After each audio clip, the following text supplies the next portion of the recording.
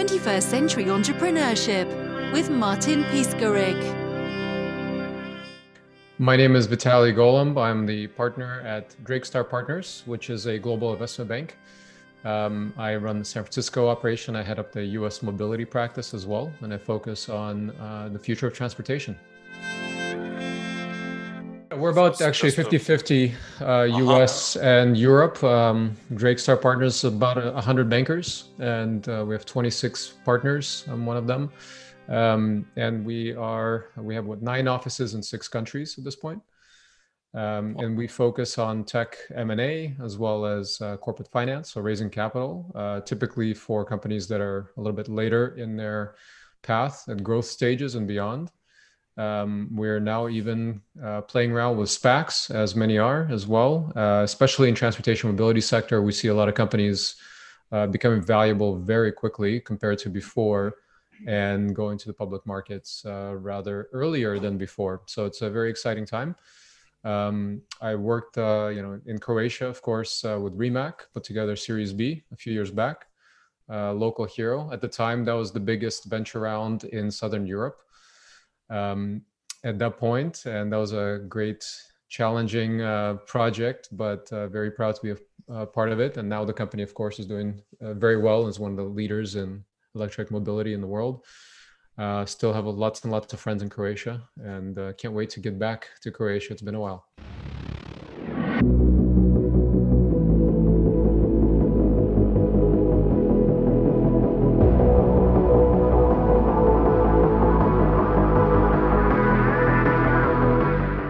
Mobility sector is really fascinating. I've always been a car guy, so that's kind of how I got into it. But in reality, it is a very interesting, it's one of the biggest categories around of business, of industry out there. It's a $5 trillion category, and it's going through a massive transformation right now, generational transformation. Excuse me, how much? 5 trillion. 5 trillion? Wow. Yeah. So transportation, logistics, all of that is a massive industry. And the transformation, what happened last year in 2020 is that electric mobility became inevitable, right? It was a question of when and how and if. There's no longer a question. Everybody understands that we're going electric.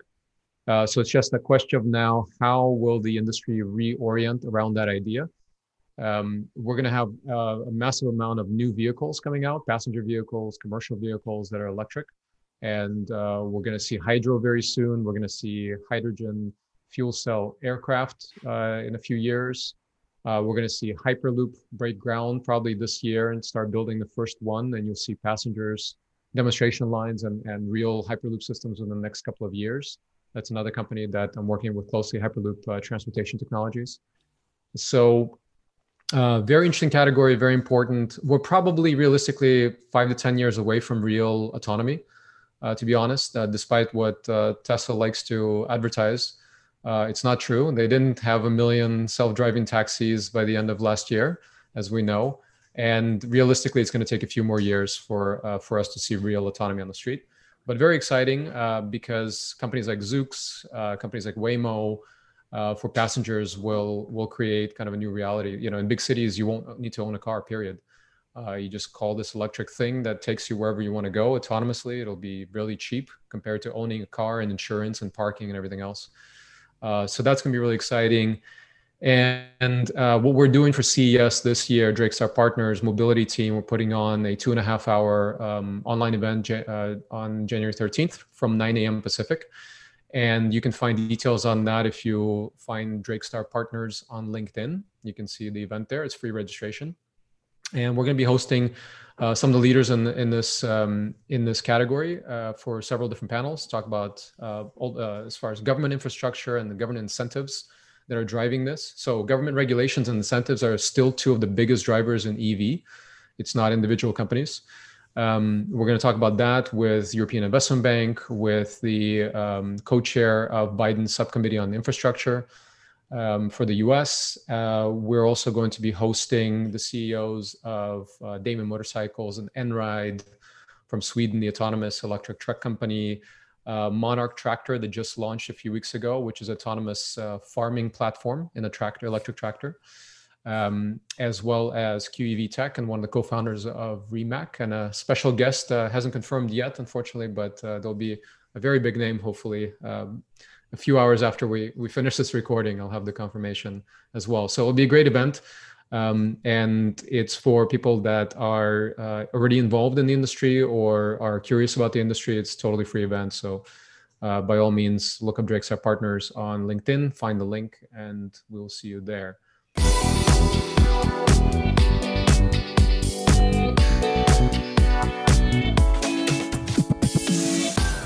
Anyway, how long did it take for you becoming a partner? I have a very... Was it a tough road? No, I have a very non-traditional path to investment banking. I started out, I was always the youngest guy doing pretty much everything. I was the youngest employee of Kinko's when I was a teenager back in high school.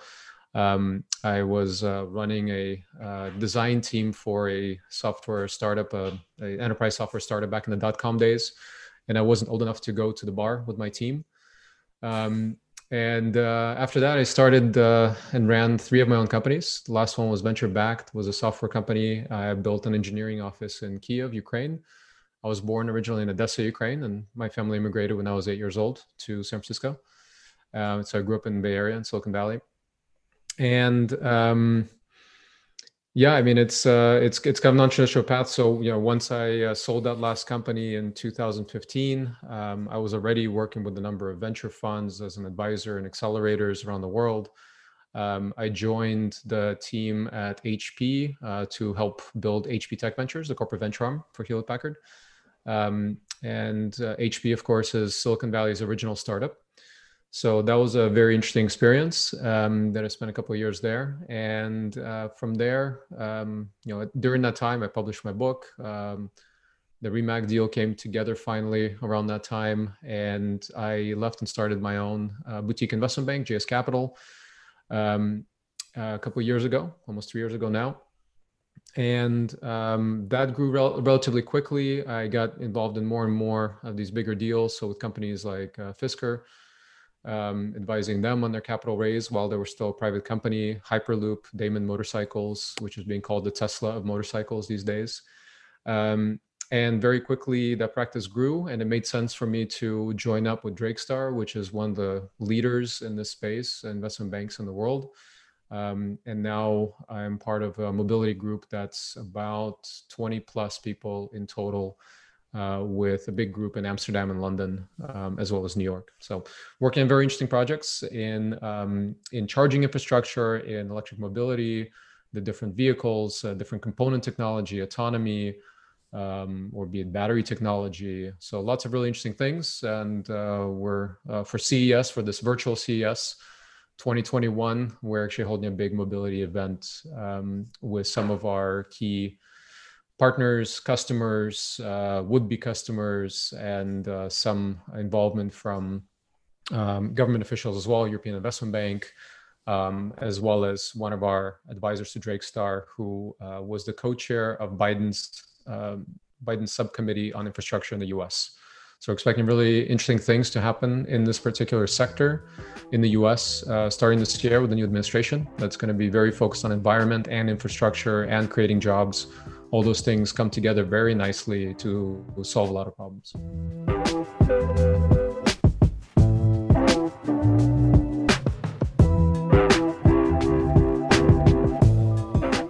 I was working for a PR company at Broadway Street in 1999 in San Fran, and there was the dot-com bubble. So for how long did it take to reset the macroeconomic system back then?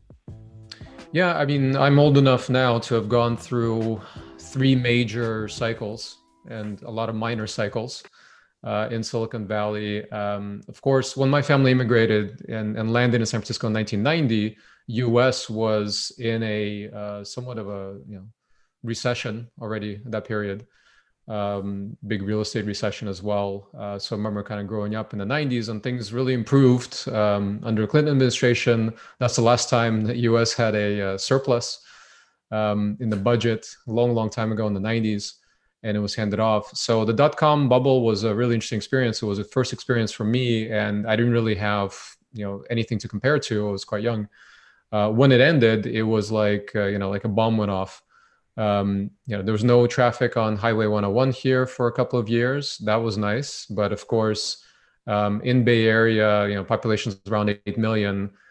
Something like 25% of people work directly in technology related companies. So I don't think I knew a single, let's say if it was a couple, I didn't know a single couple where at least one person wasn't laid off.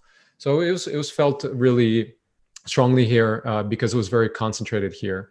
The bubble expanded and it blew up, and a lot of people moved away. I think things started coming back with social media around 2004, 2005.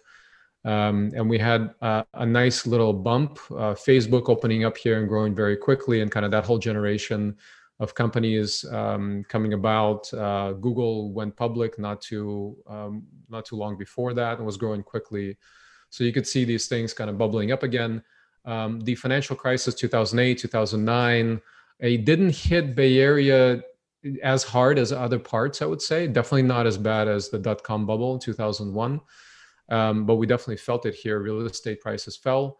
It wasn't easy. But then we very quickly saw from, let's say, 2011, 12, grew very, very quickly. It felt like another bubble. And 2015 felt like a peak. So then, we've maintained this level of investment and all of this hype and everything happening and all the unicorns, that's when the name started being thrown around, all of that, all the way into the beginning of this year. And then the dynamic change. So what's quite interesting is a lot of people are talking about, it's the end of San Francisco, Silicon Valley is not relevant. I have a different perspective on that because I've been through these different cycles.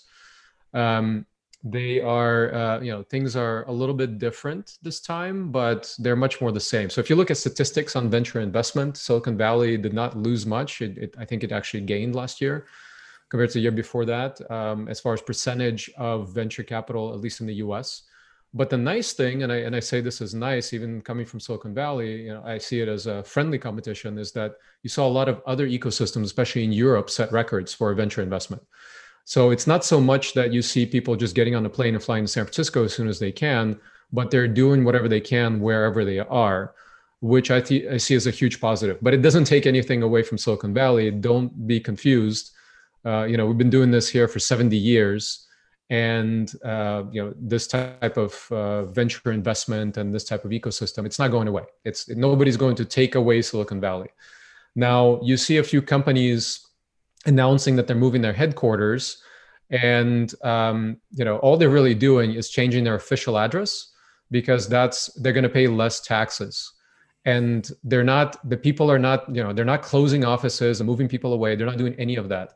They're just moving their tax headquarters to another state to pay less, which I see as, first of all, that's really negative for the company, because that's really optimization strategy. That really means, to me, that's a signal that they're out of ideas and they don't see big growth in their near future. They're trying to find other ways to create more revenue, more profit. That's one thing. The other thing is that that's really negative because they've taken advantage of, let's say, California resources, the education system that produce people here, all of these things that are invested by the state and by tax funds, and they don't pay their fair share, right? It's this over optimization. And you see companies doing that, going state by state, or then moving their headquarters to another country. In US, there are laws where they can capture the taxes, but in other countries, especially in Europe, there are loopholes where you see a lot of companies pay zero tax. So that's the way I see it. And then you see a couple of people, moving away and announcing that they're moving to Miami. It's like, okay, great. Well, that's also nothing new. People understand they come to Bay Area to work, to build a career, but it's always been kind of a boring place. And for lifestyle, it's nothing that special. Cultural, events here don't compare to New York or London. You come here to work and you go on vacation somewhere else. So if you're a billionaire, if you've already made all your money and you want to change your lifestyle and you want to live on the beach, fantastic, go for it. But Keith or Boy, moving to Miami and saying everybody's going to leave Silicon Valley and move to Miami, I think that's a complete joke. I have respect for what he's achieved, but he's in a complete startup founders that are, they have no money and just dreams and no resume and nothing. They have a lot less in common with him, and him buying a $30 million house on Miami Beach. Good for him. Larry Ellison bought an island in Hawaii, an entire island of Lanai. So completely different, right? It's unrelated. And the message I want to send to entrepreneurs, to founders, especially young founders just starting out, you have nothing in common with these people. You should go to where your industry is, where the ecosystem is, where investors are, where people like you are coming to grow their companies and learn how to build a business. When 20 years from now you retire and you have all the money in the world, go find a nice beach to live on and enjoy your life.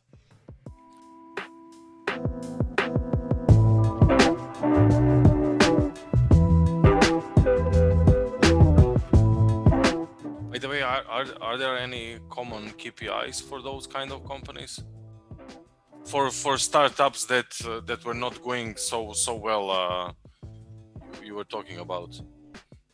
Yeah, I mean, so what happened last year, if you look at venture investment, is there's a lot more money that went in, but when you start looking at where it went into revenue companies and later stage deals, much bigger deals.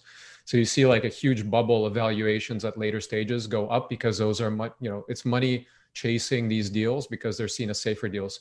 But it became much more difficult for pre-revenue seed stage companies to raise capital in Bay Area or elsewhere. So that's something to keep in mind for sure.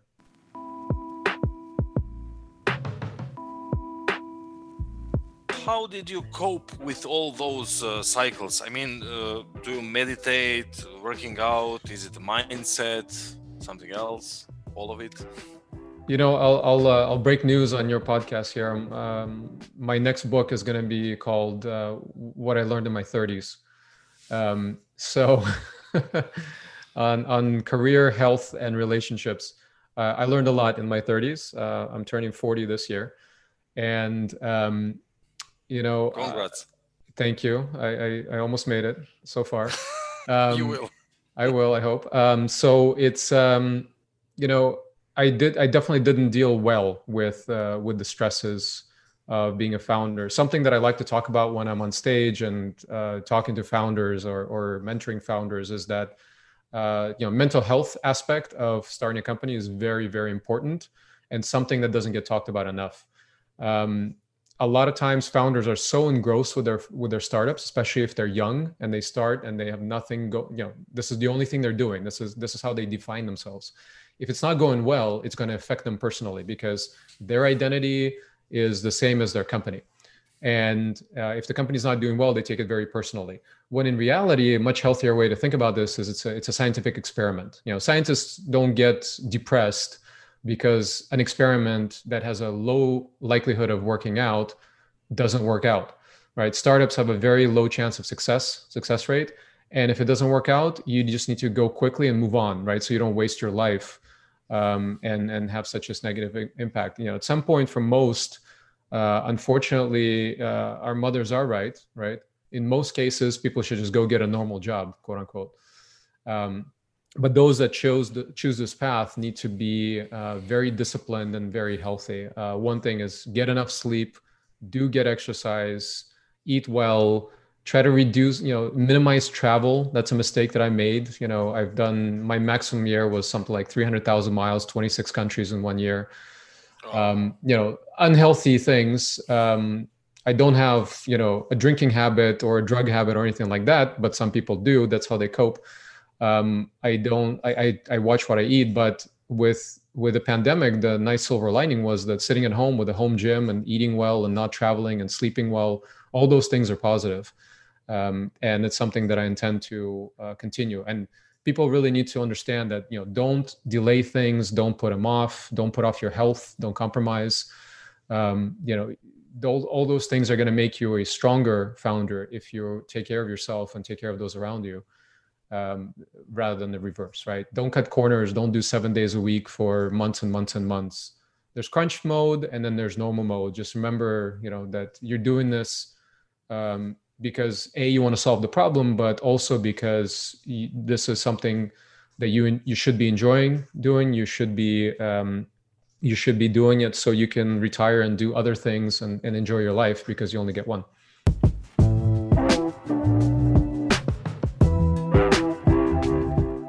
By the way, it's still a high suicide rate in California.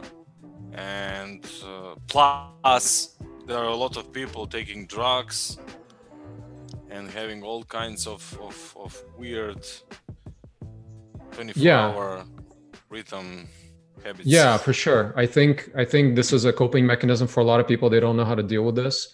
Especially, I would say probably on average, startup founders tend to be extroverts. And when you lock up extroverts to sit at home and all they can do is stare at their computer screen for a while and they don't have that interaction with people, people get really, really unstable and they find different ways to cope. So yeah, hopefully most people choose healthier habits. And when we look outside of our little tech bubble, all these other industries and all these other categories and all that, and just traditional people working normal jobs, police officers and teachers and what have you, they have a lot of stresses. And just like right now, I have 2 kids in the house doing Zoom school still. And just managing all that is very stressful for people. And in a lot of cases, they don't have the luxury of, taking time off or relaxing or having a home gym or proper organic food or what have you. So it's definitely a problem. So we'll see how things change once, vaccines are more prevalent and lockdowns go down and we can start returning to normal, hopefully by this summer. But yeah, I mean, it's definitely an issue all across the board. 21st Century Entrepreneurship with Martin Piskarik.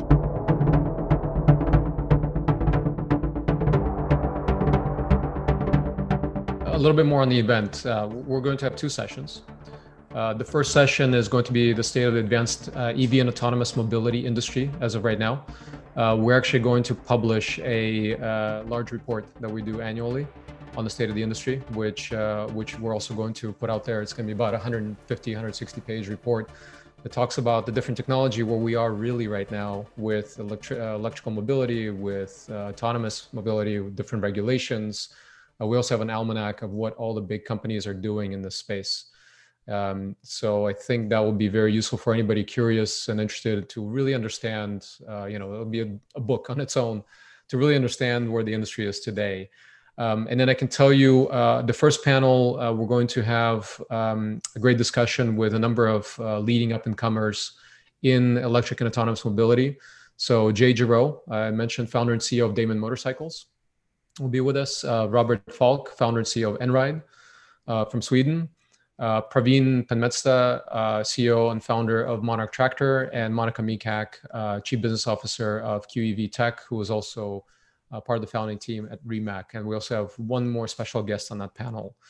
The second session we're going to be doing on EV charging infrastructure and the successful impact of government stimulus. This across different countries, different regions. In China, this has been a huge driver, the government stimulus and government regulations. Same thing in Europe. And we're expecting fully that in the US, with the new administration, there's going to be a massive push behind this. Infrastructure, green infrastructure is going to be a massive jobs program. And if successful, in their top 10 list of things they're trying to achieve, they're going to be, it's going to be the signature policy for Biden, at least in the first 4 years. So we'll see how that goes. So some of the guests there, we have Mark Joseph, as I mentioned, he's CEO of Mavitas Advisors and the co-chair of the Infrastructure Committee for Biden. Francois Gaudet, head of thematic impact finance operations at European Investment Bank. Vic Shao, founder CEO of Amply Power. Mark Bedard, founder CEO of the Lion Electric Company that is going to be public via SPAC very shortly here. And Bob Bohugis, I hope I pronounced his name right, CEO of Helix Technology, and a few others. And from our team, so I will be hosting the first part along with one of my associate vice presidents out of Drake Star New York office, Lyle Finkler. And the second part will be hosted by our colleagues in Amsterdam, Frank Verbeek, Dominique Hod, and Sherry Fahim. So that's how our team kind of splits up this event. So it should be a great event. We'll also, for those that can't make the whole 2.5 hours, we will post a recording later. So I encourage everybody to register regardless. And you'll also get a copy of our mobility report as soon as it gets through compliance and becomes available. So that's a little bit about the event itself. And generally, it's pretty easy to find me online, golomb.net. My website, if somebody is contemplating a project, if they're getting into growth stages, and obviously I speak software and e-commerce and AI and other sectors, not just mobility. I just focus most of my time on mobility these days, as it's kind of an area that I specialize in. But I did spend most of my career in software side. I have a degree in design. I'm a designer by profession to start with. So here I am. Oh, beautiful. So left brain, right brain at the same time, and bridge between. Something like that. Beautiful. Yeah. When I was in school, I wanted to be a professional musician. I'm really glad that I got into business early, because all my professional musician friends are they're a little bit broke, unfortunately. Unless you're Britney Spears, it's a little bit tough. So I know what you mean. Yeah, and that's something that I want to, kind of coming back to this personal idea, right? It's I want to spend more time on creative pursuits, as I get older, and spend more time on things I enjoy and creating things, and writing books as an outlet, doing podcasts of my own, and and being a guest and doing public speaking and doing a lot of design projects these days, not for clients anymore for a long time, but my presentations and things. I enjoy that for sure. Thanks for listening. If you enjoyed today's show, please head over to iTunes, give us a rating, and leave a review.